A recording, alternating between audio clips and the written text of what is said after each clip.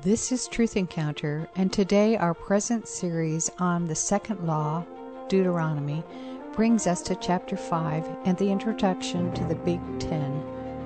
No, not the Midwest College Conference, but the Big Ten divine commands that lay the foundation for all of morality. Even the word command in English sounds cold and controlling, but in the Old Testament, God's commands are seen as a life-giving standard provided by the King who set his people free. Obedience was to be the normal response of gratitude from a people who had been set free. Our study leader, Dave Wyrtzen, illustrates this expected response to a deliverer by recounting one of those near-drowning incidents. The lake was perfectly calm, and the boys could swim fairly well, and they started swimming out to this buoy, and they made it just fine. In fact, when you got out to the buoy, you could grab a hold of that thing, and you could rest while you were, trying to recuperate to get ready for the trip back home. Now, my brother Ron and I, with that buoy, used to climb down the chain, seeing if we could reach the bottom. We would dive down and hold our breath and blow the air out of our ears so that we could equalize the pressure, and we would just pull on this chain to try to get as deep into the lake as we could.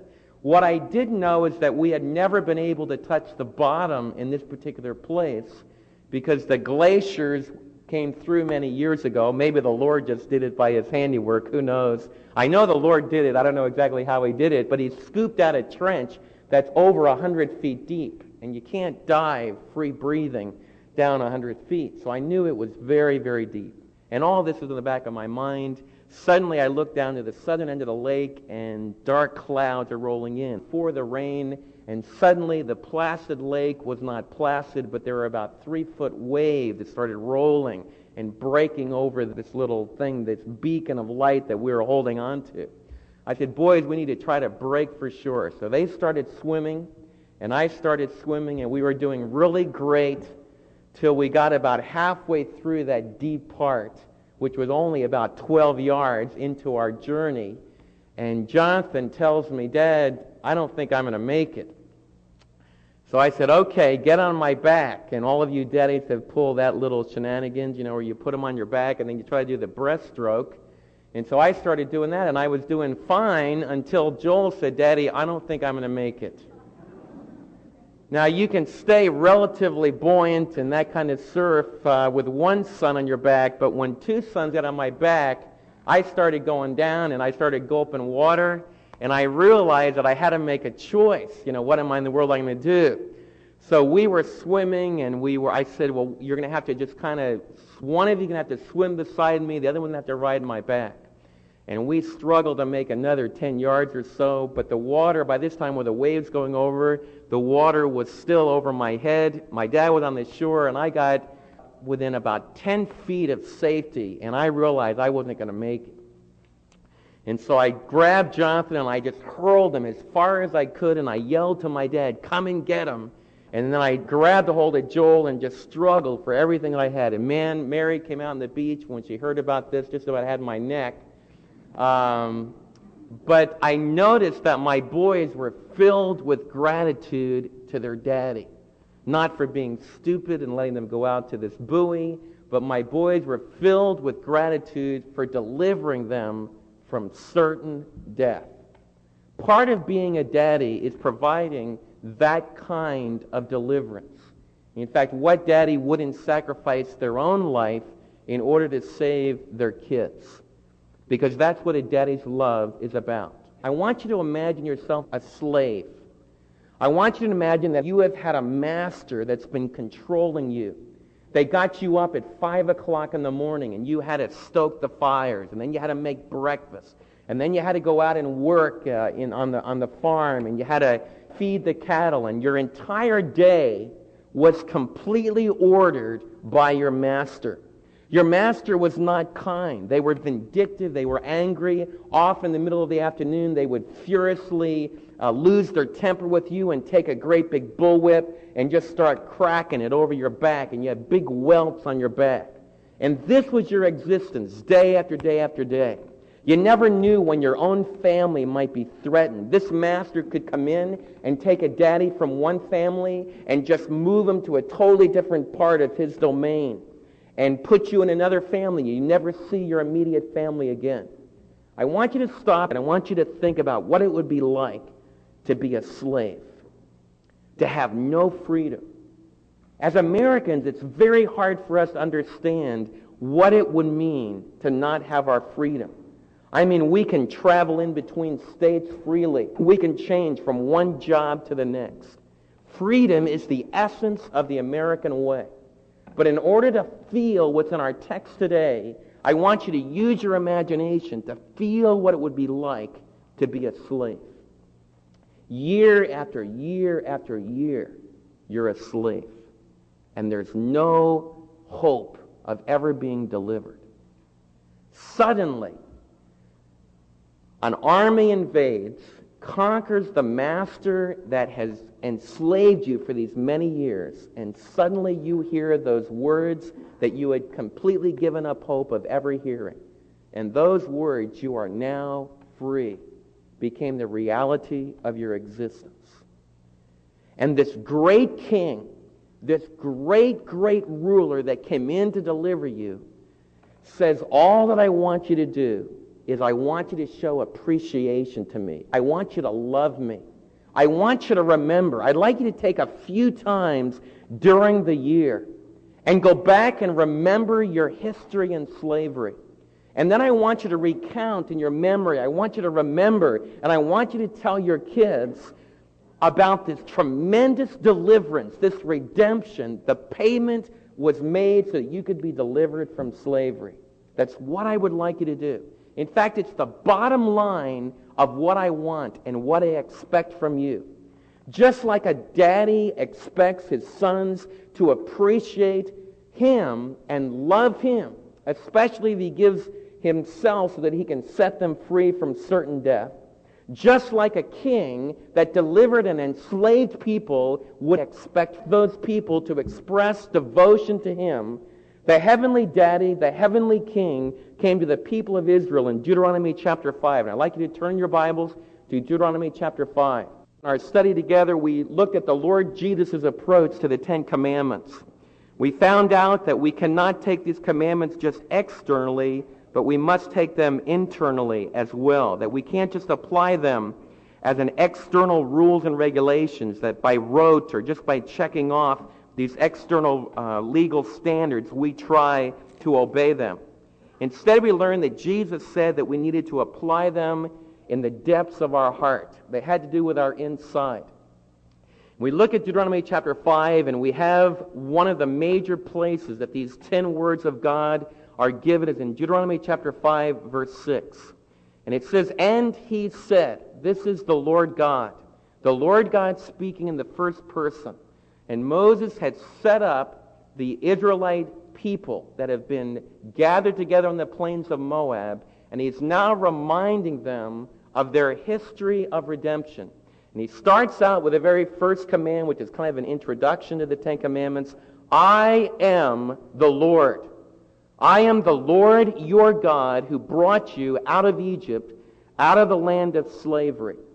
And what I want you to see is the Ten Commandments are often presented as kind of a cold, very rigid, legal code that people are to try to obey externally. What I want you to see, the Ten Commandments begin with the Lord saying, "I am the Lord." And the people say, "Which Lord are you? Which master are you?" And he says, "I am the Lord your God who brought you out of the land of Egypt." You say, "Dave, what's significant about that?" As we begin studying the Ten Commandments, it's important for us to recognize that this wasn't a king who just hadn't done anything for the people. He'd never touched their lives. And he just arbitrarily came and said, "I want you to love me." The Lord came to the people on Mount Sinai. He came to a people that had been enslaved for 400 years. They had been whipped. They had been lashed. Their families had been divided. Their babies had been killed. This people for 400 years lived in this slavery and this terrible situation. The Lord God came to them in Mount Sinai and said, I am the Lord your God. I am the one who delivered you from Egypt, from the house of slavery. It's very important to understand that the King of Kings that came to the people of Israel was a redeemer. And that's what gave him the right to go on and say, you shall have no other gods before me. The first commandment is God's exclusive right over our lives.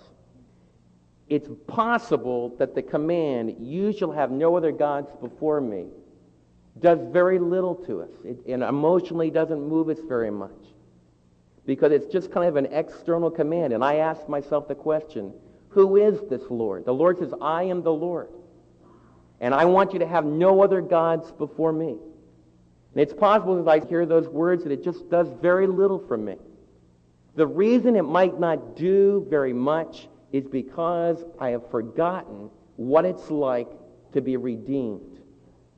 You see, when Moses gave these words to the Israelites, it brought back this tremendous sense of deliverance. We were an enslaved people. We were a people that were perishing. We were a people that had ceased to be a nation. And through the power of Yahweh, our God, and the very word Yahweh, the word Lord that's used here, means I am the existent one who is there for you. I am the eternally existent one who's there for you. It's possible you're a teenager here today, or you're a young college student or an adult, and you say, Dave, to be honest with you, that command, thou shalt have no other gods before me. This command, thou shalt love the Lord thy God with all of your heart, that just means very little to me. If you're really honest, you say, deep in my soul, I don't really like to read the Word of God. I don't really like to gather together with God's people. I would really rather be out with my friends. I would really rather be doing something else. Some of you husbands say, to be honest with you, Dave, my wife drags me in here. And it brings back all kinds of memories from my past of when my parents used to drag me into church. And often we approach that issue saying, well, I guess the church just really isn't with it. Maybe we need to change the form a little bit. Maybe we need to change the place. Maybe we need to try some different brands. But the question I'd like you to ask yourself that's much more important is maybe this issue of loving God with all your hearts and not having other gods before Him. Maybe the struggle that you have with that, this idea of an intimate relationship with God, is that maybe God's never really done anything for you. You see, if I never showed love to my boys, if there were no experiences from the time that they were little tiny kids, if there were no experiences where I delivered them, where I gave myself for them, where I loved them, if I was a mean daddy or a vindictive daddy, they would want to get away from me. If I gave a command to them, you shall have no other daddies. If my sons were abused, they would be running all over the place for other daddies, looking for other relationships. I want to share something with you. Some of you, that's exactly what you're doing. You see, some of you were raised in situations where there really wasn't an honest, true relationship with Christ at the center of your home. It was just sterile religion. And for all intents and purposes, if we really shared honestly about Christianity, all Christianity means to you is a bunch of do's and don'ts, mostly don'ts. Don't do all the things that are fun. Don't do all the things that are enjoyable. Don't do all the things that bring laughter and smiles to you. Do all the things that are boring and laborious and agonizing. And that's Christianity. And so obviously when we have a command, thou shalt have no other gods before you, you shall have no other gods before me, God says, it doesn't do anything. Because you say, Dave, I don't think I've been delivered from anything. I can't remember, what it's like not to be a believer or not to know about the claims of Christ. And so I don't remember any redemption. You see, when I was 5 years old, There just wasn't a whole lot, as far as human thinking is concerned, for me to be redeemed from. And it's easy, therefore, to just take the whole thing for granted. But you know, as we listen to the Word of God today, and we have this very first command, you shall have no other gods before me. Why? Because Yahweh says, I am the ultimate Redeemer. For the nation of Israel in the Old Testament, the redemption was from physical slavery in Egypt. For us today in the New Testament church, Jesus Christ has made the stakes go much higher, and he's penetrated much deeper, and the slavery that he's delivered us from is the slavery of our sin. And some of you that were saved older in life, as I look over this audience, some of you were born again after you'd already lived in the world for quite some time.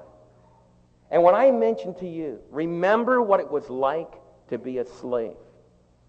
Remember what it was like to not be able to escape the power of your passion.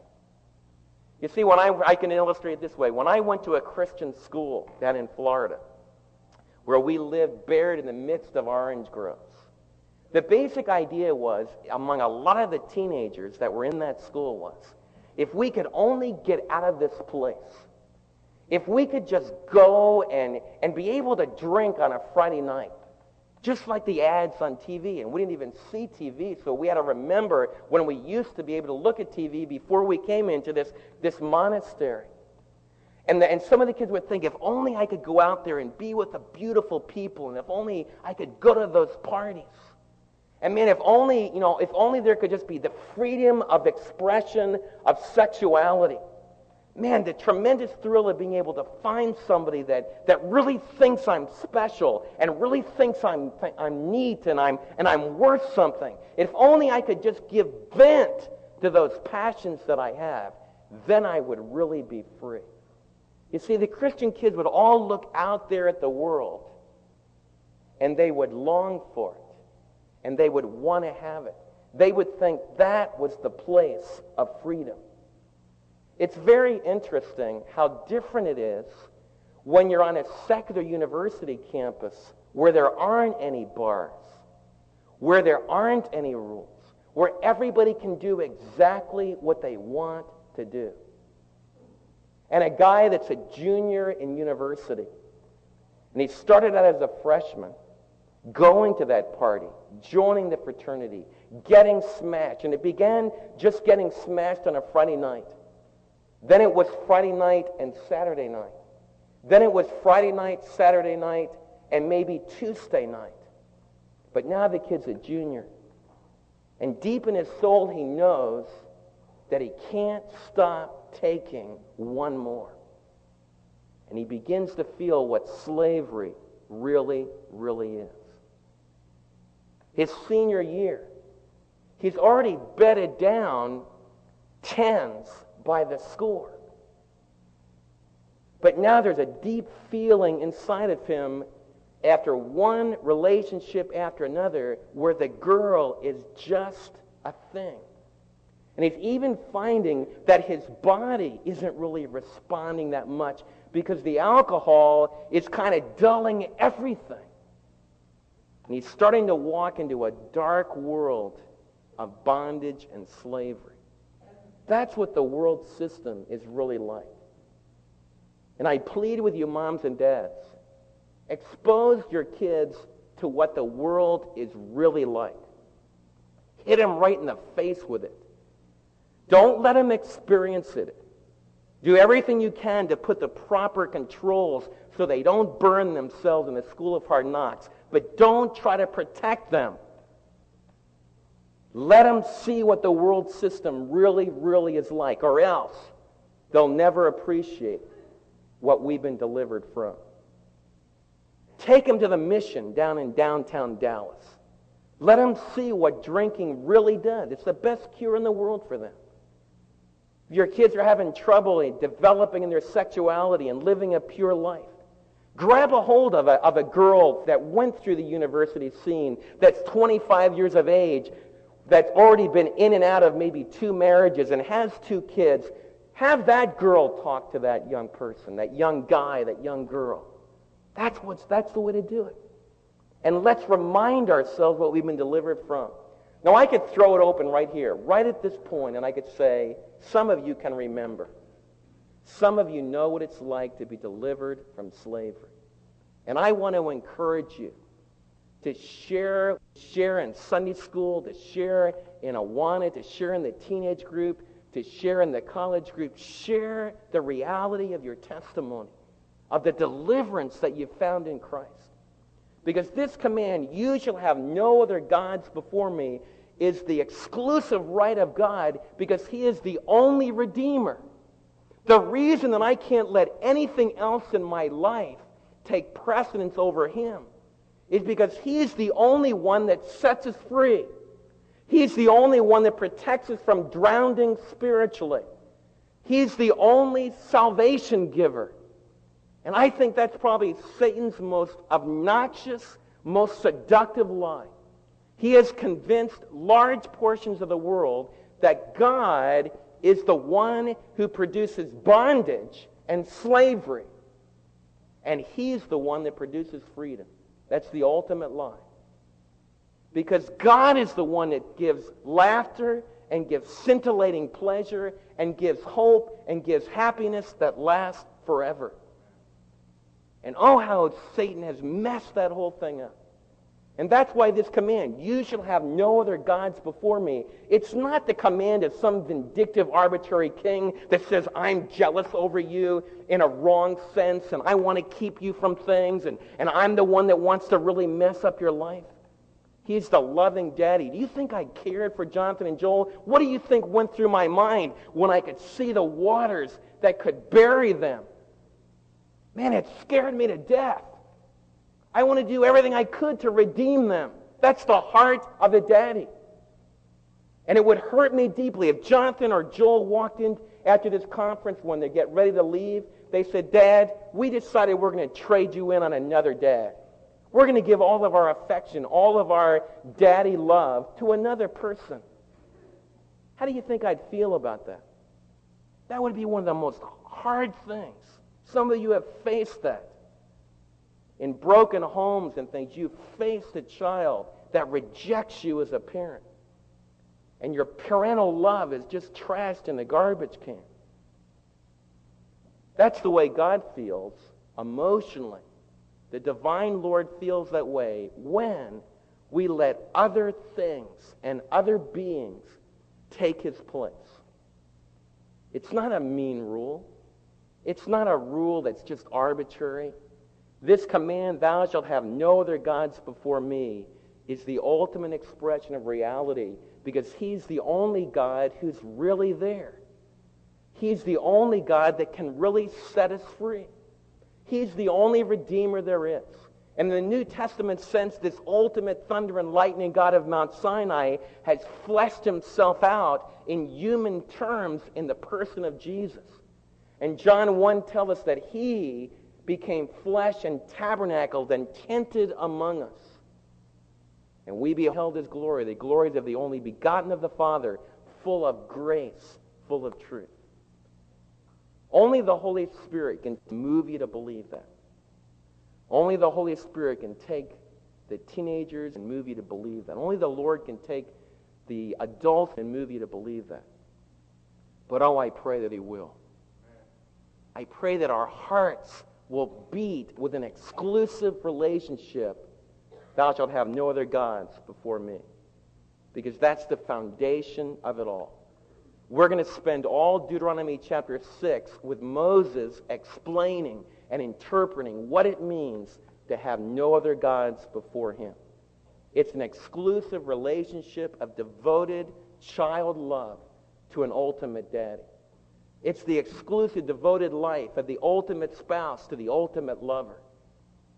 It's why God says, don't have any other gods, because all the other gods are false. All the other gods are imaginary. All the other gods, when you get ready to step into eternity, they won't be there. You might see blinding lights in this life. You might have exotic experiences. You might have incredible sensations. But when you got to make that split-second jump into life everlasting, the Lord God of Israel, the Father of Jesus Christ, alone will be there. Isn't it great when you have him in your life and you know he's going to be there forever? And we're safe. That's why we study the Word of God. That's why we pray. And when I find myself growing cold in those disciplines of the Christian life, I go back to this foundation. Dave, what's happening with your love? What's happening with your relationship? Probing questions. What is happening today in our love relationship with God? Have you found yourself already today getting lost in the hassle of word processing, phone calls, appointments to keep, deadlines to make, so that any sense of God's abiding presence and sustaining love has been forgotten? I wrestle with this besetting human tendency to forget about the true God as a multitude of false gods grab a hold of my heart and purse strings. I am sure you wrestle with this temptation as well.